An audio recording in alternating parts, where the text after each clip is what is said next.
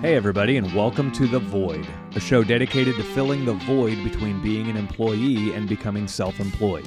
Most people refer to starting your own company as taking the leap, as if they are blindly jumping off a cliff and into the unknown. This show is here to help you understand that it doesn't have to be that way. I'll share with you the process I used for starting my company, and you too can be on your way to starting your very own service-based company. We'll work through some common issues that are preventing you from starting your own company and fulfilling your own true potential. As always, if you like what you're hearing on the show, please do us a favor and help share The Void with somebody else who might be wanting to start their own company. We saw an opportunity to help others understand that self-employment is very much within your reach. And just as our businesses have grown organically and by word of mouth, we want this show to grow the exact same way. This takes two things for that to happen. One is we have to put out some great content. The other is you have to help share our valuable message. We know that many of you out there are on different social media groups for your various trades, skills, and crafts. Facebook groups, for example, are begging for this kind of info virtually every day. So if you see somebody asking questions about starting their own service-based company, please do us a favor and drop a link to the show. I'm your host, Mitch Smedley, and with me as always is David Hilton. Mitch. Dave. What's up, man? What's going on, dude? I am so excited that this is the last of the core episodes. I know. And I don't mean it like we're done. Nope. But I mean it like we're moving on to something else, which is what other people should be excited about with their businesses. Yeah. Once you've reached a small goal, you're going to keep on moving, you know. And Marcus, he's the one that has said whether I can be on the show or not. And he so far has said he can keep being on it. Right. You know, we had a big, long talk earlier. We're good. He says, yeah, maybe a few more. Maybe a few more. So, I want to say thanks. How's it going, guys? Marcus, my main man. How's it going? We got Marcus behind the microphones, behind the cameras. He's a voice that's often heard but never seen. I love and you guys are welcome for that. I love it. You guys are waking me up from my nap, man. You know, people see the 9 episodes. 9's a small number. You know what? For us, it's been a lot of growth, a lot of work, a lot of prep, a lot of bonding. I want to say, yeah. And it's been. I'm happy to be a part of it. And with the format of the show, it's kind of weird, but after the 9 episodes, like this is where things get started. Like we had all of this information that we had to get out there to give you the tools that you need, kind of the course overview, so to speak. Right.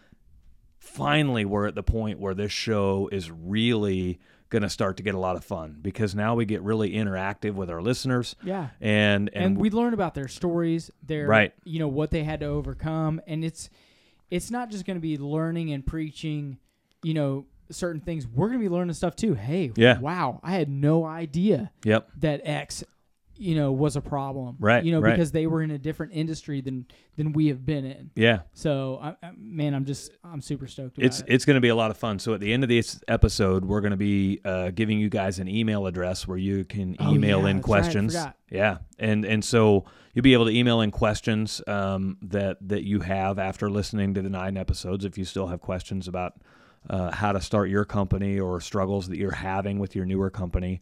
And we're going to do our best to help you work through those. So the other cool thing that happens after these core 9 episodes is we're going to get to a point where we're bringing on guests. And these guests are going to be people that have started their own businesses. And we'll be able to talk with them face-to-face about interactions that they had, struggles that they encountered in their first years of business. Things we would have never thought of. Also, we're going to talk about things that they recognize that they did well and they're glad they did. And so, which is basically the basis of this episode for us. Right. And I mean, we're going to go over there. Normally I read the preparation steps and the beginning steps. I'm going to make Mitch do it today. Yeah. But so before we get, too far on, let's rehash. Yeah. And I'm going to ask Mitch, what are the preparation steps?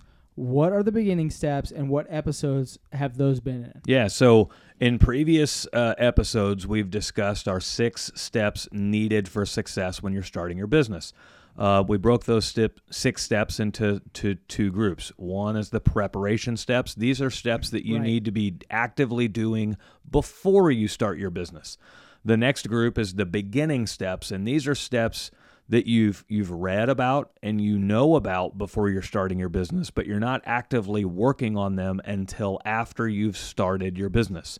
And so the first step is personal finance preparation, and we covered that in episodes 1 and 2. Really more episode 2 than 1. Yes. And episode 1 was really, it was a recap. It was like a preparation on the preparation. Yeah. But there's some good stuff in there. Yeah. Episode 1 was kind of outlining the outline for the show, but also making sure that you had the right vision for your company. Yeah, the why you're going to do it. Yeah. Step number 2 was business finance preparation, and that was found in episode 3. Step number 3 is systems preparation, and this consumed episodes 4, 5, and 6. And if you're going to go back and listen to them, and you're not sure exactly, I went back and listened to them. Mm-hmm. So 4, 5, and 6. I listened to 4 and 5 twice each because there's a lot of info in there, and I wanted to make sure that it came across as I shouldn't say came across. I wanted to make sure that information was out there, and it is in those steps. Mm-hmm. But if you need to listen to it twice, it's kind of like when you read a book and you're like, "What the hell just happened?" Yeah. It doesn't take a lot of time to just re-listen. Yeah. So, and we didn't talk about this in pre-prep, but there's a lot of really good information in episodes 4, 5, and 6. It's like watching a movie where the second time you watch it, you catch things that you didn't notice the first time. Exactly. So, and that's why we're doing this in podcast form, is so you can go back and re-listen. So yeah. So the other 3 steps are the beginning steps. You're working on these after all your preparation steps are complete. So step 4 is community involvement work, and that was covered in episode 7, and we summarized that also with a hashtag of find the need, fill the void. And so as you are getting your business rolling and you're sharing about some of the community involvement work you're doing, feel free to use that hashtag, find the need, fill the void. That hashtag has 2 facets to it. One, anybody who's never listened to this podcast will understand what that means. It means that you are actively seeking out a need in your community, and you're taking care of that need. Anybody who has listened to this podcast will also know exactly what that means. They'll know that you are a listener of this episode. I love that episode. Yeah. That's probably been my favorite. And I'm not sure why. It wasn't that there was just a ton of blind information in it. It was very real about how you can, when a business is a part of a community, it's something more than a business. Yeah. And that sounds so cliche and stupid to say, but that's really what it is. You're getting free advertisement. You're becoming ingrained in the community, and when you're ingrained in the community, you're not just making money, making a profit, but you're part of something greater than yourself. And I loved it. The cool part about it is your business name just becomes automatic with the customers. It really does. If somebody is identifying that somebody in the community needs your services, and they're in that community involvement need where they're needing kind of the charitable work, it's just automatic to go to your business. If you were coming into this episode and you don't know what Mitch means by charity, listen to that episode and it'll make sense. Right. Because we're talking about not just community service and not just being part of the community, but we're talking about giving back to your community. And when you give back to your community, you're something greater than yourself, and people see that, and it's very important. And you need to, like I said, that was my favorite episode, and you really need to go back and listen to that. Yep. Episode number 8 covers step number 5, and that is wake up, do work, and repeat. And gotta get it. It seems silly that we would have to talk about it, but Don't a lot of silly. people. It's stupid. Yeah, it seems stupid, but you have got to do it. A lot of people get to that point where their business is kind of off the ground and running, and they think they can coast, and they really can't. Like, that's the time to really crank it out and drive home to your community, and also drive home to yourself that we're in this for the long haul, and we're ready to. If you've been doing it for 15 years, okay, yeah. If you want to coast a couple days, you've earned it. Right. We're talking about year 1. Right. Get off your ass. Right. Do it. So episode number 9 is today's show, and that is going to cover the final beginning step, and that is evaluating your performance, making adjustments, and improving. Yeah. So on today's show, we're going to talk about that final area of adversity that you'll need to overcome. And this is an adversity where people struggle, right? They start a business, and it's not going in the direction that they want, but they don't even know where to begin on how to get it course corrected and back on target. They may not even know what target is. It's hard for people to take criticism.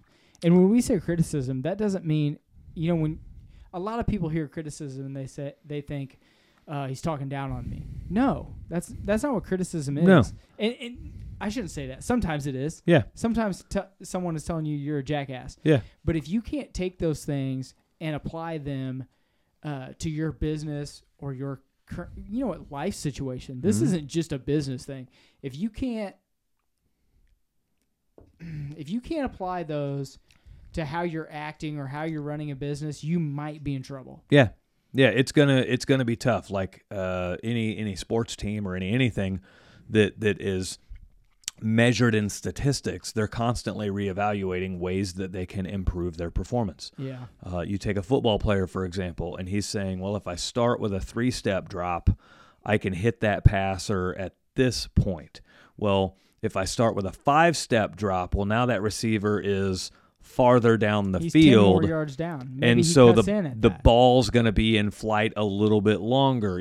So criticism is not a bad thing. Criticism is the ability to stand on the outside for a second and look at how can I improve this. Yeah, he's your coach saying, hey, dude, when you do that, you're early. Yep. When you get to that 5th step, you need to take a hitch. So you need to stay when instead of planting and throwing, maybe you need to plant and pivot your hips just a little bit to make that throw on time. Right. Or the receiver maybe needs to take another half yard because the quarterback can't he just can't do it based on the line progression. Yeah. And you have to and when we say, course correction, that's not just you. That's your employees as well. If you have employees. Say you're the quarterback. Yeah, if you have employees.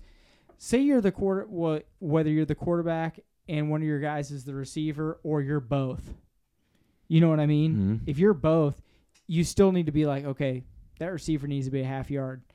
I need to be better with my employee or my customers. Right. You have to be able to accept that evaluation from yourself and from other people if you want to get better. Well, and if you're self-employed and you're the only employee for the first few years, you're also your own coach. Yeah. You have to be able to identify some of that stuff for yourself. And so that's what this episode is dedicated to, is giving you a few key areas to identify where your performance is and do you need to improve or not. And listen, I'm gonna just a little tangent there. So we've said it before, I was on my own. I had no employees, I had no manager, I had no nothing, and I'm winging it. But I asked other guys that were in my business, hey, dude, what did you do in this situation? Mm-hmm. And was I asking for evaluation? No. But if they said, hey, I did this in that situation over here, and I was doing this over here, I had to say, why was I doing this? Mm-hmm. Why was he doing that? Would it be better for me to maybe meet in the middle of those two things? That's what we mean by self-evaluation. Yeah. And getting better. Yeah. Yeah. It's swallowing your pride and just doing what it takes to improve. Yeah. And sometimes, and listen, not sometimes, a lot of times you have to swallow that pride and say, oh man, I fucked up. Yeah. I've got to get better at this. Yep. And if you can't do that, this may not be for you. Yeah, it's the brutally honest truth. It is. So you got to learn how to be your own coach. Yeah, and sometimes you will drive that ship into the ground by yourself, and it may be a hard lesson to learn. Yep. So the final beginning step: evaluate performance, make adjustments, and improve. let's look at some ways to recognize poor performance and some things that you can do to improve poor performance. There are many ways that you will perform poorly in your first 6 months. More than you think. There are a lot, right? Some are more dangerous than others. And so if your business is if your business is busy and you're running short on time, it's important that you know the areas that you can afford to let slide momentarily, but also you know the areas where you have to stay strong in. And those are judgment calls. And those are really judgment calls. They're judgment calls. We're going to cover them here. Yeah. The key word there, though, is letting them slide momentarily, because you don't want to let them slide too long. No, you want to stay on the train track. Yeah, everything that we've worked on to this point is important. However, there are really 3 key areas where you're going to want to be measuring your real performance. Any of these items that you have in place on your tracking spreadsheets are of great value. That's why you put them there. So let's look at some areas that you're likely to do poorly from time to time, and we'll put some things in place for how to correct them. Before we can understand poor performance, we need to understand how to tell the difference between poor performance and good performance. This is where some of your goals come into play. Goals are benchmarks for success. Goals are what determined if you have performed well or performed poorly. So once a goal is set, anything under that goal is considered poor performance. Anything above that goal is considered good performance, right? This isn't new. It's really that simple. But we need to remember that none of this is personal either. The millionaire mindset requires that you remove all of your emotion from your decisions. This is just understanding when to celebrate or when to work harder. You'll soon learn to embrace poor performance. The proper response for poor performance is you get an opportunity to improve yourself. So you're the only one that can fix your poor performance. And so whenever I recognize I'm performing poorly in an area, there's a humbling gut check moment initially. There's a moment where my emotions are rising up and I have to push them down. But ultimately, it's the same resolution every time. I get an opportunity to come out of this stronger. And you don't, what in layman's terms, don't dwell on the fact that you made a mistake. No. Don't dwell on the fact that things aren't going well. This is kind of like you're still at your job and you're wanting to leave, but you hate it. Yeah. It's the same thing. You hate the fact that you made the mistake, but take that as an opportunity to improve yourself, to improve your knowledge base, your wisdom's base, and say, hey, now I've learned something. I know that I can't do it that way, and I'm gonna put it behind me. I'm gonna move on from that decision. Yeah. Does that make sense? Oh, yeah, yeah. I've watched countless people try to blame poor performance on a bad customer, bad timing, bad weather, bad tools, bad equipment, or any other excuse they can come up with. Heard a lot of those, man. Yeah. Meanwhile, other technicians are breaking records running those same service calls, dealing with those same customers at the same time in the same weather, using the same tools. They're working on the same equipment. The only difference is the mindset of the individual. And that's that millionaire mindset. It is. That's taking, and like we've talked about before, millionaire mindset is taking hold of your situation, taking responsibility of your situation, okay? Because the only person that can change your situation is you. Yep. And that is the millionaire mindset that we've talked about 1,000 times, and we're going to keep beating into you guys over and over again. People that blame outside factors for failure will always fail. They fail because they refuse to admit that the only part of the problem that they can control is themselves, and they refuse to correct that. People that recognize outside factors and create strategy to overcome them are usually the people that succeed. And can I jump in there? When you're able to do that, when you're able to step outside of yourself, I know it's a double, it's a huge benefit to you. And people think that when I do this, I'm not being true to myself. No. Right. you're being extremely true to yourself, and you're being honest with yourself, and you've come to a breaking point where you can advance and improve, and it's a huge thing. A lot of us don't learn that until we're older. Yeah. And but I'm not saying if you're 23 and you're listening to this, man, woman, whatever, you can't learn that now by having someone else. I don't want to say we're teaching people, but guiding you in that direction. You can do it. Yeah. Take a step back, realize what's happening, and say, what should I do? Yeah. And if you can continue to do that, you'll be successful whether you start a company, whether you work for someone, no matter what you do in your family life. That's a family life moment too. Yep. Hey, I yelled at my kid today. Man, I shouldn't have. Right. I made a mistake. That translates into everything if you can do that. Yeah, and a poor parent would say, well, I wouldn't have had to yell at him if he didn't do this. Exactly. Right? So exactly. Maybe, maybe your child, maybe they did do something wrong, but maybe the best action for them to correct their behavior is you not yelling at them and that's part of your correction. I know that's really deep right there, but removing your emotion from the situation, standing back and offering criticism to yourself before you criticize your child. And then saying, hey, I'm sorry. Right. Let's move on here. I want all of us to be better. Right. Let's take a look at some realistic goals that you should have for your company and for your performance. And then we're also going to look at some BHAG goals. BHAG. Dave was laughing. Mitch wrote this earlier. Yeah. And I didn't. I was like, do you mean BHAG? Do you mean BHAG? What? Yeah. What are you fucking talking about? Dude? So I'm going to make him explain to you like I made him explain to me. This is how I operate, right? So a realistic goal is one that should happen if everything goes as planned.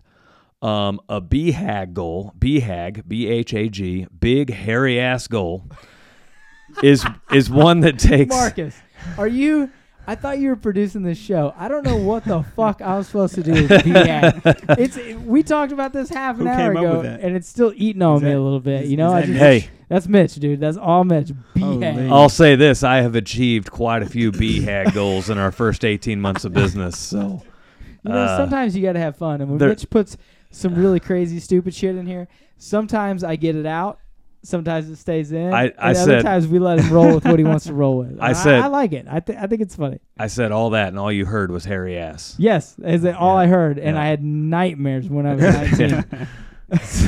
All right, so that's another story for another day. A BHAG goal is a goal that takes significant effort and preparation to achieve.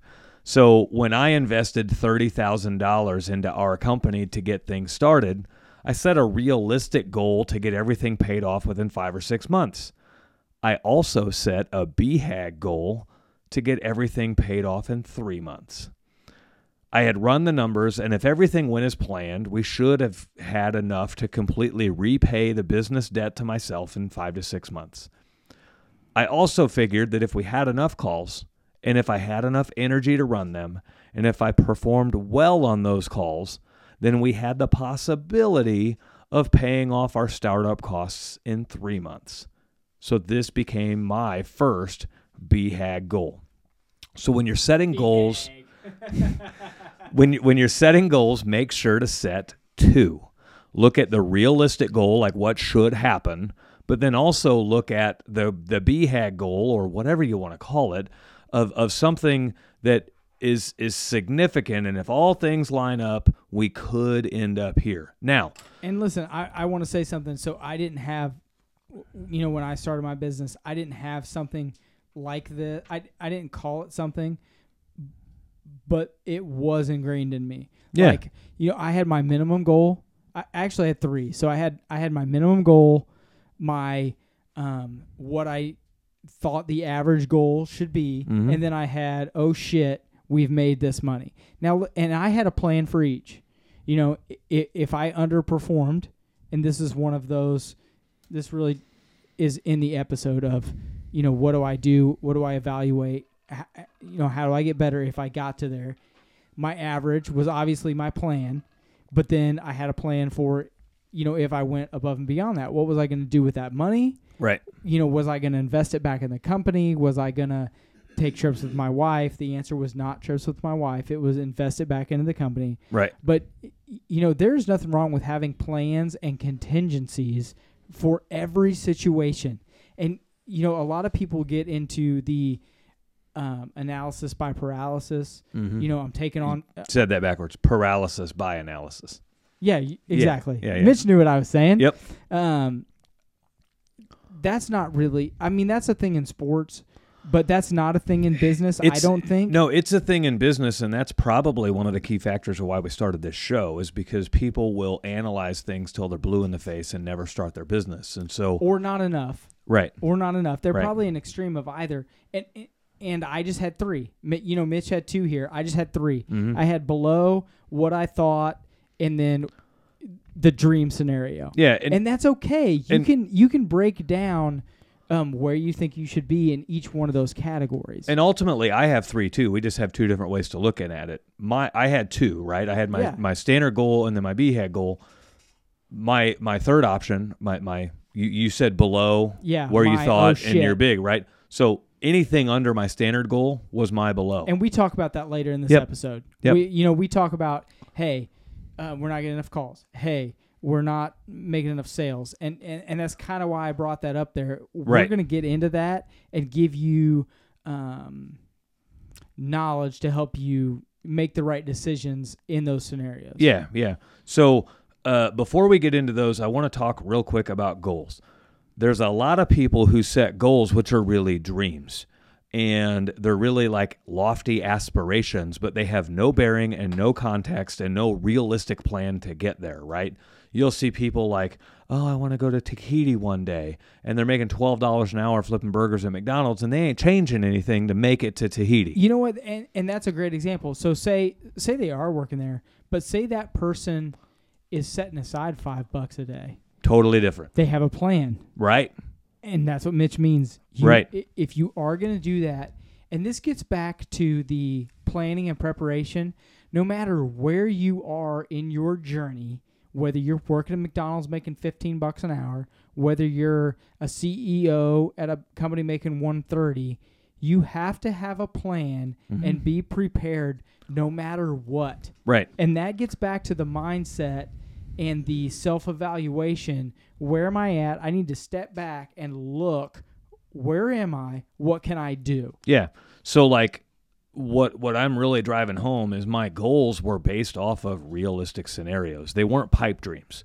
They were, okay, I can physically run this many service calls a day. I know I can run an average sale of this. I know I can close and convert those calls at this percentage.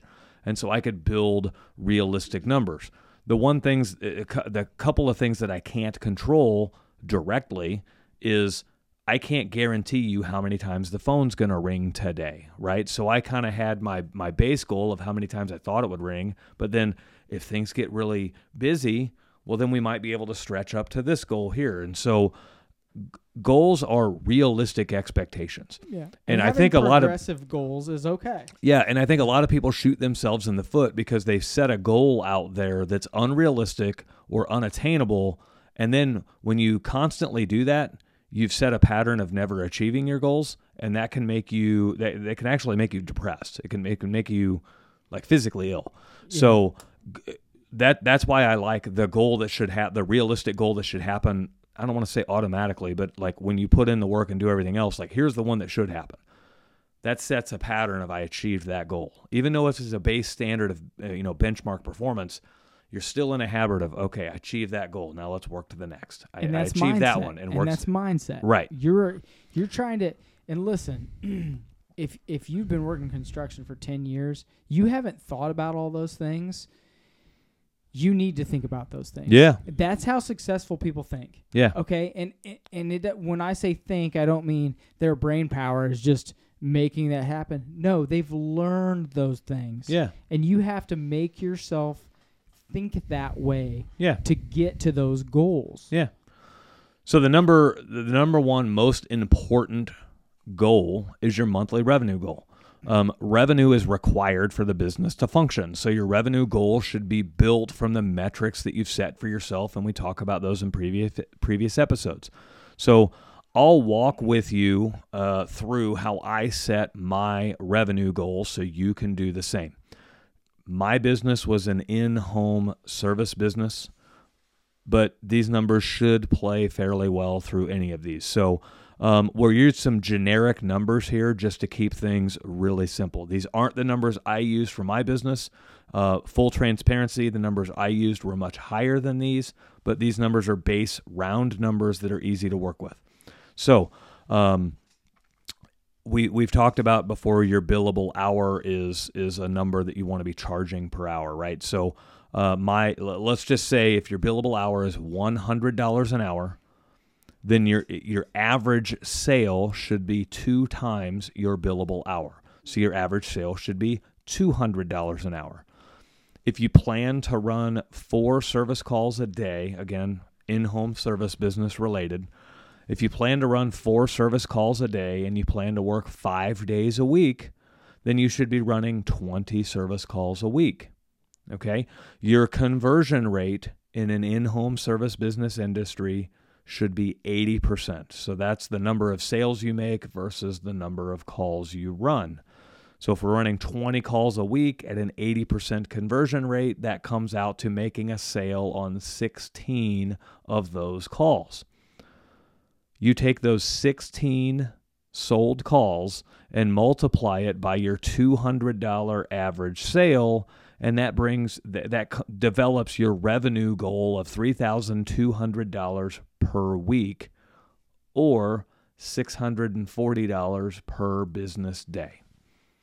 That's a lot of numbers, so if you need to go back and hit rewind a couple of times and listen to that, feel free. I have a question. Yep. So those numbers were based on you working by yourself. Mm-hmm. Those were Mitch's numbers when he started. Mm-hmm. Or no? The billable hour was greatly different, but I'm just going to use that as a benchmark. As a percentage of what that is. Yeah, okay. yeah. Okay. So, also, I was starting out with a company of 1. And so, like myself, I was the one running all those plumbing calls. And so I knew I could run 4 calls a day for an average of 4 calls a day, 5 days a week. Some days I might run 6 calls. Some days I might run 1. Can I ask you what your actual billable hour was? I'd rather not disclose that because that's kind of a market-based thing, and that all kind of depends on each individual business. Okay. But so for instance, I like to pry numbers from Mitch just for fun because he does a lot of prep work and then doesn't put a lot of things in. Yeah. But it brings me joy to see a little pain to try to put me on the spot. Yeah, I like putting him on the spot. Just that's part of the show. A little bit of fun in there. Let's just say that I don't get paid for this, so I have to get my joy somewhere. And that's where I get it. Right. Plumbing service companies that are using flat rate pricing are typically going to be anywhere from $200 to $700 per billable hour. Yeah. Okay, and a lot of what drives that is your market. Yeah. Now, when he says market, he means we're at 200. If you're in California, 500.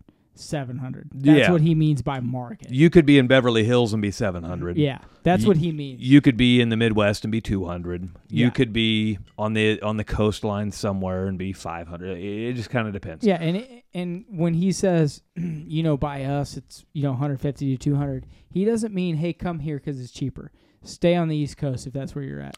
Well, we don't want you here. Cost of living is a lot of what drives that billable hour, right? Of course. So if cost of living is insanely high where you're at, then you're probably going to have a higher billable hour. So, and that's economics 101. Yeah. Remember that I lump Saturdays in with Fridays and I lump Sundays in with Mondays. And so if you're working on a 7-day week, anything you run on Saturday is kind of like a bonus for Friday. Yeah. And anything you run on Sunday is kind of like a bonus for Monday. So, but that keeps your weekly averages true. Yeah, is how that works, and it gets you back to a 5-day work week. Yeah. So, and when he says that, when you do your math and everything, you want to do it on a 5-day work week. Okay, most of your guys are going to be on a 5-day work week. Right. You're going to try to be on a 5-day work week, even though you're on your own and you may be Saturdays. Yeah. So it's easier to translate numbers to a 5-day work week because like your vendors are on 5. The math just works out. Well, and ultimately too, like as you grow your business, let's say you start working 7 days a week, you're going to have a guy that works Sunday through Thursday. Yeah. And you're going to have a guy that works Tuesday through Saturday. Yeah. Ultimately, they're each working 5 days. Yeah. So that's why you want to stay on that 5-day average. That also means that you're slightly short-staffed on Monday because you've got a guy working Tuesday through Saturday. Exactly. And that means you're slightly short-staffed on Friday because you've got a guy working think about that for a second. Sunday Friday, through Thursday. Yeah, Friday. So that's where you kind of blend those in. And you know what? That's don't think that you're against the grain. No. Because that's what a lot of companies do. Yeah. And that helps you. Everyone thinks, "Oh, I'm short staff on Monday. Oh, I'm short staff on Friday." Yeah, but that means you have someone there to help people. You got coverage Saturday, on the weekends, right? And that means you have someone to help people on Sundays. Yeah. When you hope that the phone's not ringing off the hook on those days. Yeah. Obviously, you're going to have your outliers of cold. If you're a plumber, cold snap on a Saturday. Yeah. Or heating cooling guy, cold snap on a Saturday. I guess more realistic. Right. Something like that. So those numbers that we just gave you, those are some baseline numbers, but you can fill in your own billable hour, and once you know your billable hour, then you can fill in your own average sale numbers. Just remember that one number you can't really play with too much is your conversion. If you're doing an in-home service-based business, your conversion needs to be at about 80%. Yeah, it does. And if you're 5% one way or the other, I mean. Nobody's going to frown on you at 75. It's okay, but you need to. Your goal, your arrow, your dart needs to be pointed at that 80%. Yep. So and you're going to fluctuate. You're gonna. I've never landed a month exactly on 80. Yeah. Some days I'm a little less. Some months I'm a little more. That's your goal. Yep. When we say that. Yep. So. Remember that some months have 20 working days in them and some months have as many as 23. You're going to have 3 or 4 months a year that have 23 working days in them. You're going to have a couple of months a year that have 20. So it just kind of depends. So as you're building your budgets, you need to build it off the number of working days in the month. You can't just blindly set a budget of $30,000 a month in revenue for every month. Yeah. Because $30,000 a month is hard to hit on a 20-day month, where it's easy to hit on a 23-day month because you have more days in the month, right? So now that we have our revenue goal set, let's look at some things that we can do if revenue is falling short. So we need to identify where that problem lies. Again, the key goal is revenue, so we need to look at some things that may cause revenue to drop.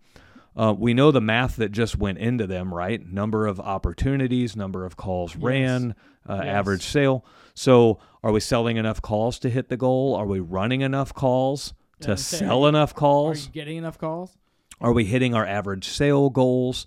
You can usually find that if you're falling short on revenue, it might be a combination of 2 or 3 of those.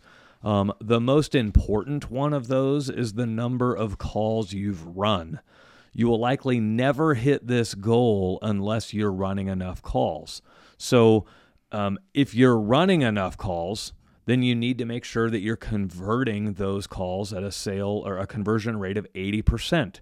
And then finally, if you're converting those calls at 80%, you need to make sure that you're hitting your goal of an average sale of 2.5 times your or 2 times your billable hour. Yeah. 2x. Or whatever you've set your average sale goal. If it's 1.8, if it's 2.2, whatever it is. Again, you're going to be a little fluid with those.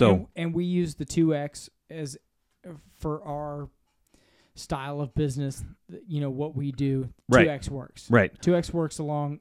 From 2x works from 15% to 90%. Yeah. That really fills the gap. And so the nice part about just focusing on these 3 areas is it allows you to fall short on 1 or even 2 of the areas and still achieve your overall goal.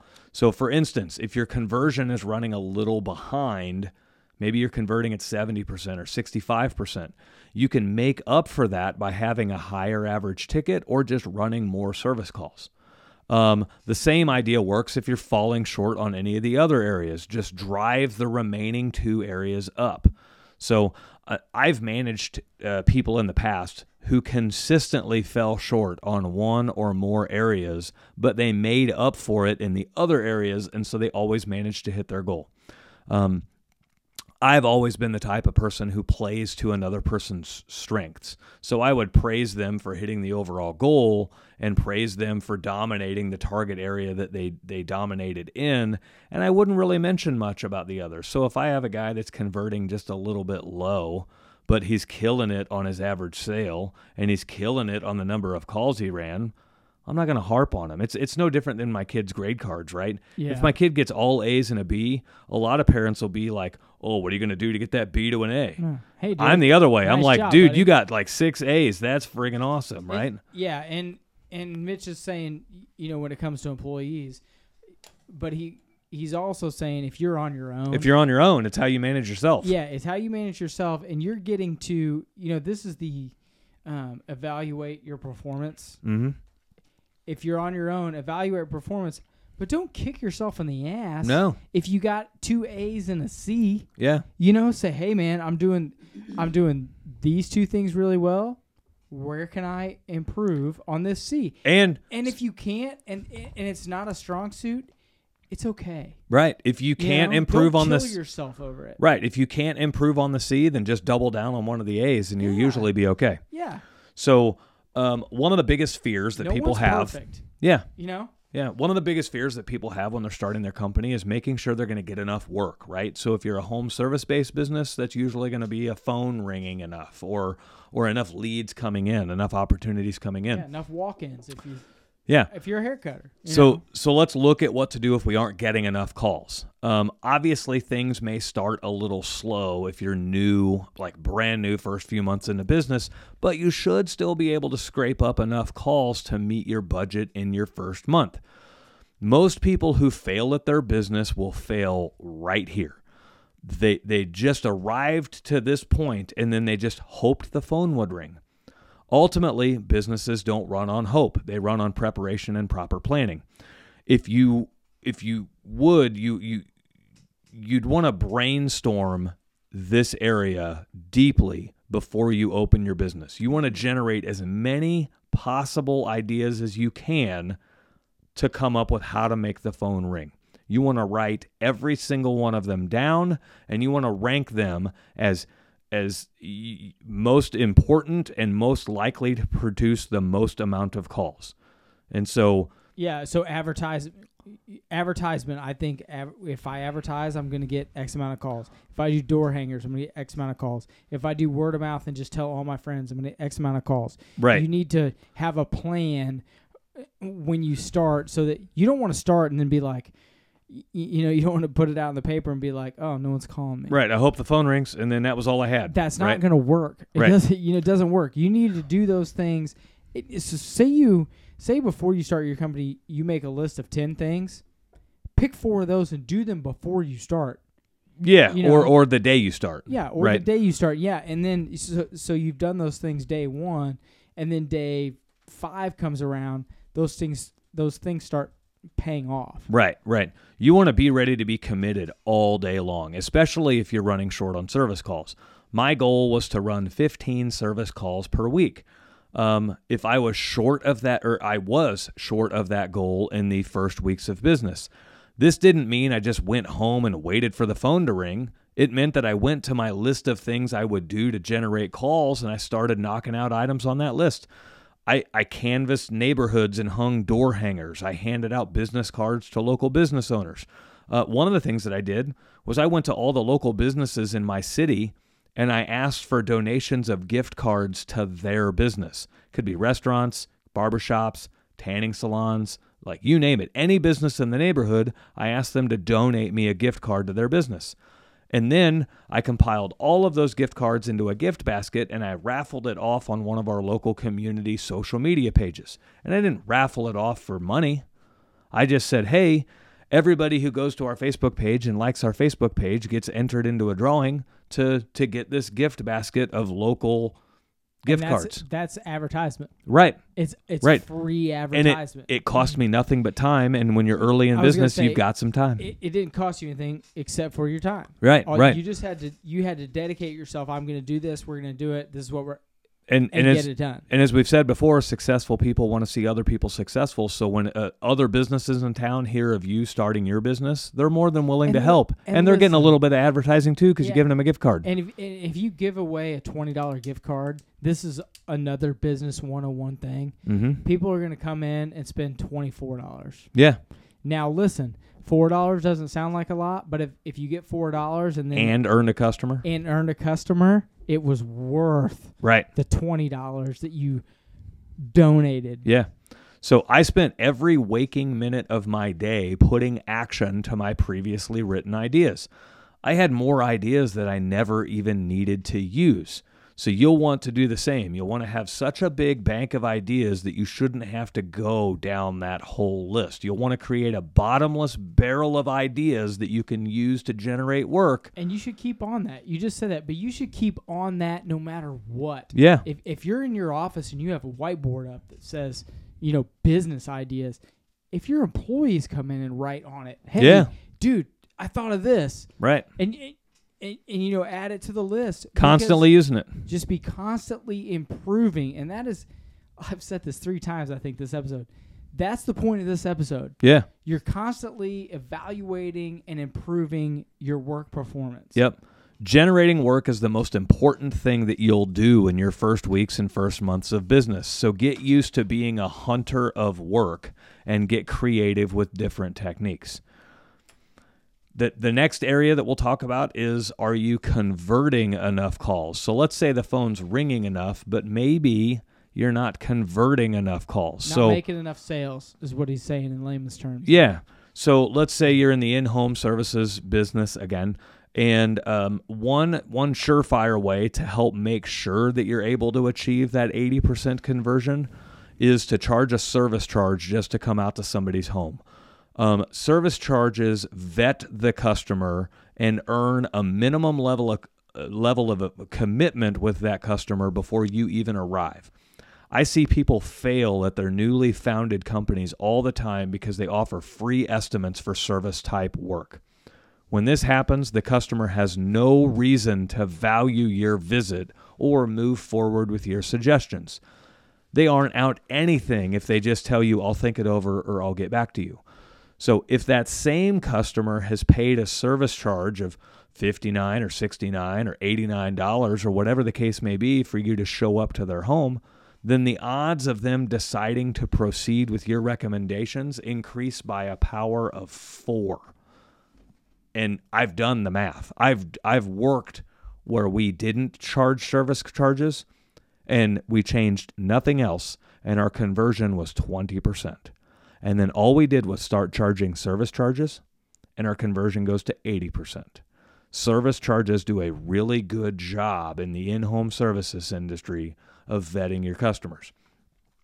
We have numerous customers every day that call us only to get turned off by the fact that we charge a service charge, and they decided not to book a service call with us. We are perfectly okay with that. That was most likely a customer that would have wanted to think it over or get a second opinion, and they would have been most likely on a completely different planet as far as what they thought the work was worth. So never offer free service calls for any job that requires a diagnostic level of service work. And now I'm going to say, when I started out, there was always a service charge. Now, I never charged for I always gave free consultations, but that was only if they knew what they wanted. Yeah, so you know what I mean? If it was a sales call, like, okay, say someone called and said, I want a new heating and cooling system. Yep. That was a free call. Yeah. Okay. But I didn't, when I got there, I wasn't on my hands and knees diagnosing a problem. Yeah. You know, and for me, that worked. Yeah. It always worked. Same for us too. So the key there is diagnostic work versus estimates for larger projects. Yeah. And so I could feel a question coming right there. Yeah. So like if a customer calls us and says our water heater's not working, That's a service charge call. Yeah. Now, if they call us up and say, hey, our water heater's working fine, but it's really old and I'm getting some estimates on getting a new one. Yeah. Well, that's a sales call. We might do a free estimate for that one. Yeah. So, and mine was heating and cooling. So it was usually, hey, I had someone come out and my compressor's dead. Yeah. And they think I should get a new unit. I went out there and didn't charge them anything. Now, does that mean I didn't ohm out that compressor and see if that was actually what was happening? Right. No, I did my due diligence, but I gave them that free of charge. And, there's just kind of a little... There's a balance. Rhyme or reason sometimes, which way you want to go. Yep. But usually if it was and I hate to say this, when you pay for sales lead generators and stuff, you're paying for that. I was paying for those sales leads by checking that out on the side. Yeah. Say, hey, and now listen, if I checked that compressor and I thought, and this happened to me a few times, more than a few times, they were just trying to sell them something. Yeah. And I did my due diligence and I checked it and I didn't charge them for it, but I said, hey, your cap's out. Capacitor, sorry. Yep. Your capacitor's out, and that guy, I don't know if he just didn't check it. In my brain, I wanted to say he's a fucking retard. Right. But, I got a customer for life. Right. So there's a lot of times, so we'll often lead with a service charge no matter what the call is. And we found... And then roll it back. Well, so some customers would say, well, I was hoping to get like a free estimate since I'm wanting to replace my water heater, or whatever the case may be. Well, then we will very quickly back off and we might say, okay, yeah, we can totally do a free estimate for that. I thought your water heater wasn't working. And they say, no, it's working fine. I just want an estimate. Yeah. And okay. But then you don't have to dive into it either. It gives us an indication as to the level of commitment from the customer as well. Right. So, so if the customer pushes back and mentions how they were expecting a free estimate, we know that now we have to bring our A game. So we actually note the service call a little bit different and say, okay, this is actually more of a sales call. So we want to make sure we approach this more of a sales side of things instead, not a diagnostic side of things. And that tells you that your customer's not an idiot. Yeah. They're smart and they know what they want. Yeah. And they're trying to get, they're not trying to play you. No. But the service charge gives you an opportunity to learn a lot about them. Yes. Is what it is. And, so. And this is it's not complicated, but as far as a sales situation, it's a little complicated. But, as you go through, those are things that you want to have happen to you because it teaches you what to do in those situations. Yep. One of the other areas where you could be falling short on your metrics is your average sale. And so as we mentioned earlier, in-home service businesses, your average sale should be 2 times your billable hour. The goal, this goal is key to you hitting your monthly goals. And so a low average ticket means you're spending a lot of resources for very little reward. The science behind your average ticket goal is based off of what it's worth for you to drive out to a customer's home and spend a portion of your precious day. You're not doing this out of the goodness of your heart, and so you need to be rewarded for that. I have found 2 very easy ways to maintain an average ticket that meets your goals. One is to make sure you're offering the customer several options for repair, and you need to offer this to every single customer. The other is to always offer a high price, high value option to every single customer. So we might have several options, but then every customer, we also offer them some wild over the top option. And people like that. Yeah. A lot of people, they want to spend that money sometimes. Hey, dude, look at and he's offering. Sometimes they do. It makes them they're not only super happy about it, but, it's what they wanted. Right. And they didn't know they wanted. And these aren't unethical options either. These are like, no. Okay, you called me for a dripping faucet, but I can completely replace this faucet and the one next to it for this, right? Yeah. And you never know. That customer may have been like just itching. Like I've hated these faucets ever since I lived here. Or they had one in their. I'm not a plumber. They had the one replaced in their half bath, which is off of their kitchen, and they had it replaced black. And it drives them freaking crazy that none of the other ones are the same color. the one in the kitchen isn't black because they're right side by side. Right. You know, and they don't even know they want it, and then you tell them that, and they're like, "Oh yeah, oh they want now it. It'll match it." Right. You know, and because they're just worried about getting it fixed, and then the next thing you know, you've made a great sale, and given the customer what they want, and everybody's happy. Right. Great things happen when you offer several options to your customers. One of those great things is that the customer gets to maintain control of the service call and the buying decision. And they love not feeling pressured in the decision. One of the interesting things about customers is they hate being sold, but they love to buy. And let's not pretend just for 2 seconds that we're not all customers. Right. When you listen to this or you're a salesman, you forget to think about, I'm also a customer. Mm-hmm. I buy things. I have people come to my house and fix shit. Yeah, and you hate being sold. Yeah, and you hate freaking being sold. So be a regular person. Yep. Take ownership of, I don't know the right word there, but don't, man, I'm lost all of a sudden. Ultimately, as a customer, you don't like it when you have all this crazy sales pressure. You don't like a slick salesman coming in. That's where I was going with that. But you love being in control. This is why Amazon is so successful, is because people can buy things at their leisure and by their own choice. Yes. And so what you can learn from that is create an environment where you're giving them multiple options and letting them pick what works best for them. Thank you, Mitch, for the bailout. I appreciate that. Lost my train of thought there for a second. Offering options to customers usually results in the customers increasing your average sale for you. You don't even have to try. So when you're putting together your options for your customer, make sure to include a handsome top option, one that includes lots of work and an excellent warranty. And you'd be amazed how many customers will select that top option. That warranty, that long warranty, usually sells something. Yeah. Customers who you would have thought would be stubborn or cheap are usually the ones that buy that crazy top option because they don't want to be inconvenienced by this problem ever again. And it's not that they don't want to be if it does break down, they're usually okay with it as long as they don't have to write a check to get it fixed or replaced. Right. That's where that warranty comes in. Yes. So we typically try to offer every customer 3 options, and the price and the amount of work and the warranty changes with all 3 of those. But this is a great way to find out where your customer's at in the scenario. The goal when we offer a customer 3 options is to make a sale. We don't care which option they pick. We're happy if they pick any of the options out there. They're all a sale. Right.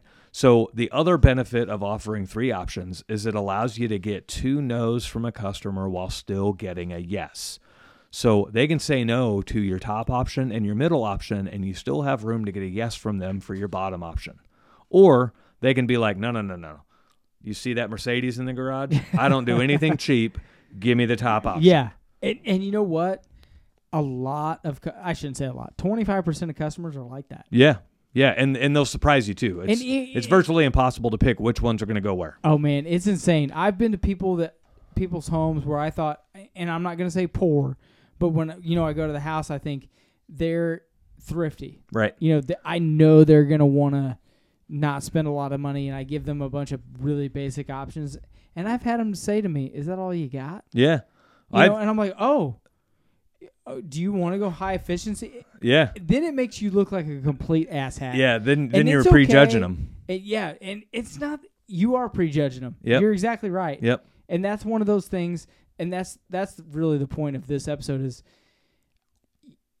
if you do prejudge them, you should step back and say, "Hey, I can't do that again. From now on, I have to do A, B, and C, not A, B, B, C. Real small down here at this end. I've got to give them all to everybody equally." The thing that you have to remember is customers don't want to be sold, but they love to buy. And so you got to create an environment where they have the option to buy at whatever level they're interested in. And if you do that, your conversion is going to be great and your average ticket's going to be amazing. Yeah. One of the other things to help ensure that you're getting a good 80% conversion is talk about your story, right? So we're 9 episodes into this, and if you've done all of the other things, especially episode 7 where we start talking about community involvement work. My favorite episode. My favorite too. You're going to learn that this all molds the story of why and how your business started. People love stories. Especially when you're small. Yeah. People love small, working with a small company. And people love working with a company that they feel is actually making a difference. Especially here in the Midwest where America is still America. Right. And people like to help each other out. Even on the coast. I mean, you can go out to some of the coast and you're going to see people still want to deal with small companies that feel like they're making a bigger impact and a bigger difference. You work with some large national franchise company and you just get the feeling like you're helping the CEO buy a second lake house. Yeah. You work with a small company and you get the feeling like you're helping put that guy's kids through college and maybe you're helping him sponsor a little league baseball team and so on. So people want that. And when you think of a small company, even if they have 30 employees, guess what? That's still a small company. Yeah. Yeah. And still those small. guys, and every decision and every sale and everything that goes into that company is a big deal. Yeah. When you're that, and I say small, you're not a one-man show, but under 30, you're small. Yeah. Yeah. Make sure that you are giving your customers a reason to feel connected. Make sure to tell them the story of your company. It should be a story of how the company came to be and what the company does within the community and how your company is unlike any other. Your customers will never know how much they love you unless they know why they should. So your story should make them fall in love with your company. You're going to tell this story countless times, and you'll find yourself telling it the exact same way. You'll watch your customers have the same great reactions every time. You'll get to the point where you're adding employees, and now they'll need to know the story just as well as you do if you expect them to have the same success. The same story connects with your customers to your company and will also connect your employees to your company. So that your employees need to know the story with the same level of detail and passion that you do. They need to be able to tell the story to customers as well as you do. You're writing your story right now. And as you listen to this show and put your plan together, make sure your story is one worth telling. Last thing we're going to talk about, and this is your gut check moment. What are we talking about, Mitch? Do you have what it takes? Where are we at? Okay, I got you. So we've just spent 9 episodes. Most likely it's taken you several days to listen to this. This is well over 9 hours of content, reading and learning and listening to everything that it takes to start a durable in-home service business or service business of any kind. And you know what? We're on 9. I'm on 5 at home. Right. You know it's going to take you a while to read through all these listen through all these. I've been listening to them, okay? Mm-hmm. And I think they get stronger, as we go along. So don't get discouraged. Nope. Keep listening. And if there are things you are not sure about, like, hey, in episode 3, it's only an hour. Right. Listen to it again. Yeah. Ain't heard it. Listen to it again. Yep. And suck that information out of there. And Mitch and I aren't, professional podcasters, and I know that, in a couple episodes, some things were glossed over, some things were run over too much. Just go back and listen again. Yep. And take those notes on things. These first 9 episodes are extremely important if you're serious about making it on your own. Yeah. Is it more involved than you thought it might be? Hell yeah, it probably, is. Right? Hell yeah. If this were easy, everyone would do it. It sounds cliche, but it's cliche for a reason. Yeah. So, if you're soft, you're not gonna do it. Right. It's just how it is. You're always going to hear these whimsical stories of a guy who started his company with no prep and somehow he became successful. Yeah. That's just one guy, right? Yeah. You're going to find these. The worst is the guy who gets mad at his boss one day and he says, screw this, I quit and I can do this better on my own, and he has no prep. Those guys usually, 99% of the time, don't make it. Now listen, if you're one of those guys and you're feeling that, take a deep breath. Tough it out.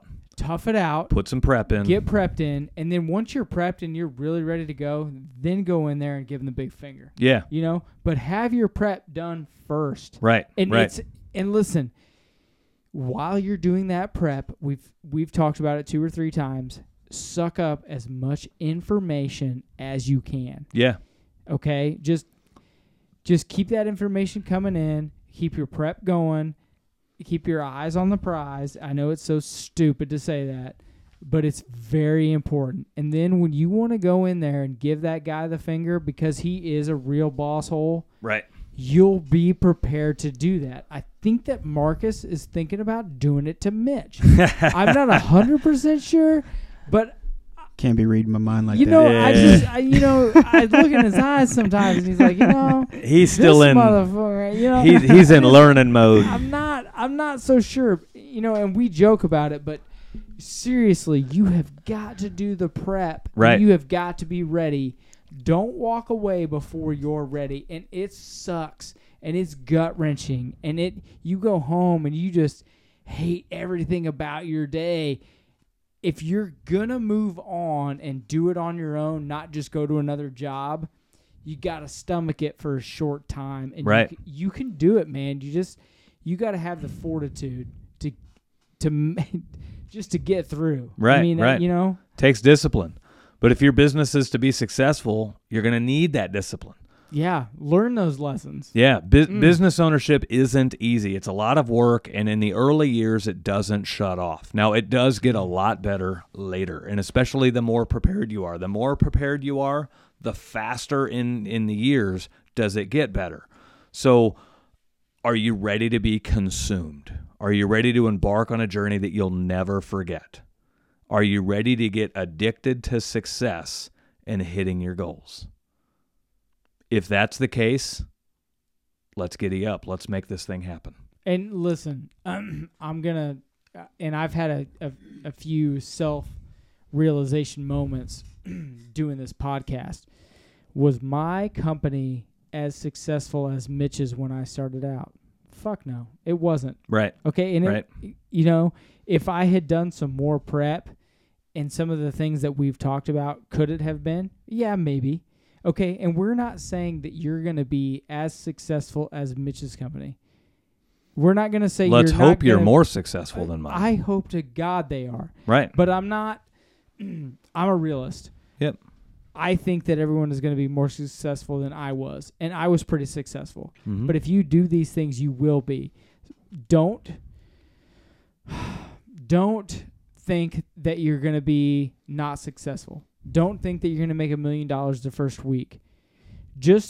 Or the first year or the first 2 years. Just keep thinking that if I do these things and I do these steps, I will be successful no matter what.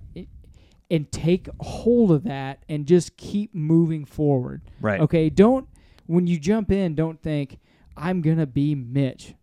I'm going to be Dave. I'm going to be John over here at this. I'm going to be Steve. No. Fuck all of them. Right. Take this information and say, I'm going to be me. Yep. And I'm going to take this information and I'm going to freaking move on with it. And I'm going to take my vision and my dream and I'm going to be successful at it. Yep. This is a process. That is the point of this entire podcast. Yeah, you have to take control, change your mindset, and do something, I don't want to say spiritual, do something successful with it. Yeah. You gotta I feel like I'm pulpiting up here. Yeah. I mean, I am on the pulpit and I'm preaching, but that's not what I mean. Yeah. You got to get yourself to be in an empowered position to take control of this. Because if you're not in control of it, you're not going to be successful. Yeah. So, guys, as promised, here at the end of episode 9, we are ready to finally give you guys the email address where you can email in questions. Oh, my favorite part. I've been waiting for this for 9 freaking episodes. It's getting to the fun part. So, it's been eating my brain. We do ask that you hold off on emailing in questions until you have at least listened to all of the first 9 episodes. Because what will undoubtedly happen is as you listen to episodes 1 through 6, you're going to generate questions that we're probably going to answer in episodes 7, 8, or 9. Maybe not. Maybe not. Maybe not. But do yourself the favor to listen to those first 9 and then email in that question. So and listen, don't think if you have listened through 1 through 9 and you think your question's stupid, it's not stupid. Right. Okay, we are not going to judge you. Send your freaking question in. Yeah, we're going to hash it. We've had, so Mitch posted on our Facebook, we had one question. Yep. And to be honest, I was super excited about it. Just a day or two ago, I posted on our Facebook group, and at the time I had posted this on our Facebook group, we had only released episodes 1 through 6. Yeah. And so... Yeah.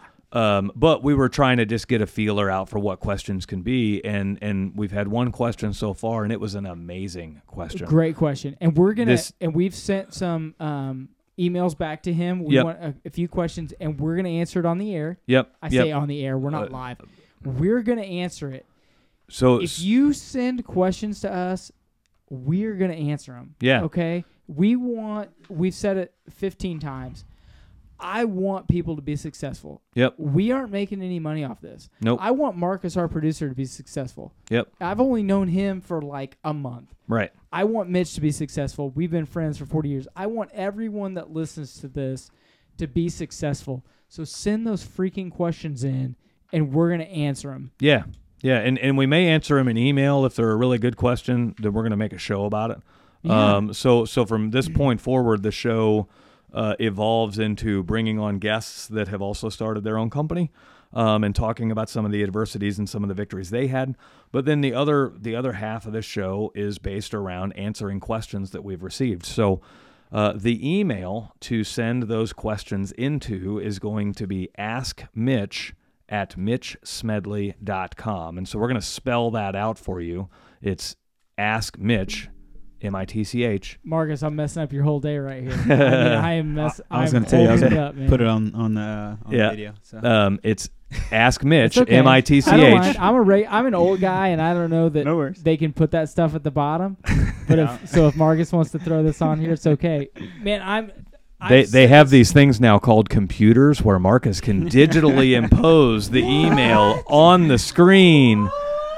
But since most of our audience listens to this instead of watching it on YouTube, Ask Mitch, M-I-T-C-H, at mitchsmedley.com. Yeah, I can't. So. I've told Mitch this for freaking 2 months now. I can't wait till the questions come in and we can literally guide people.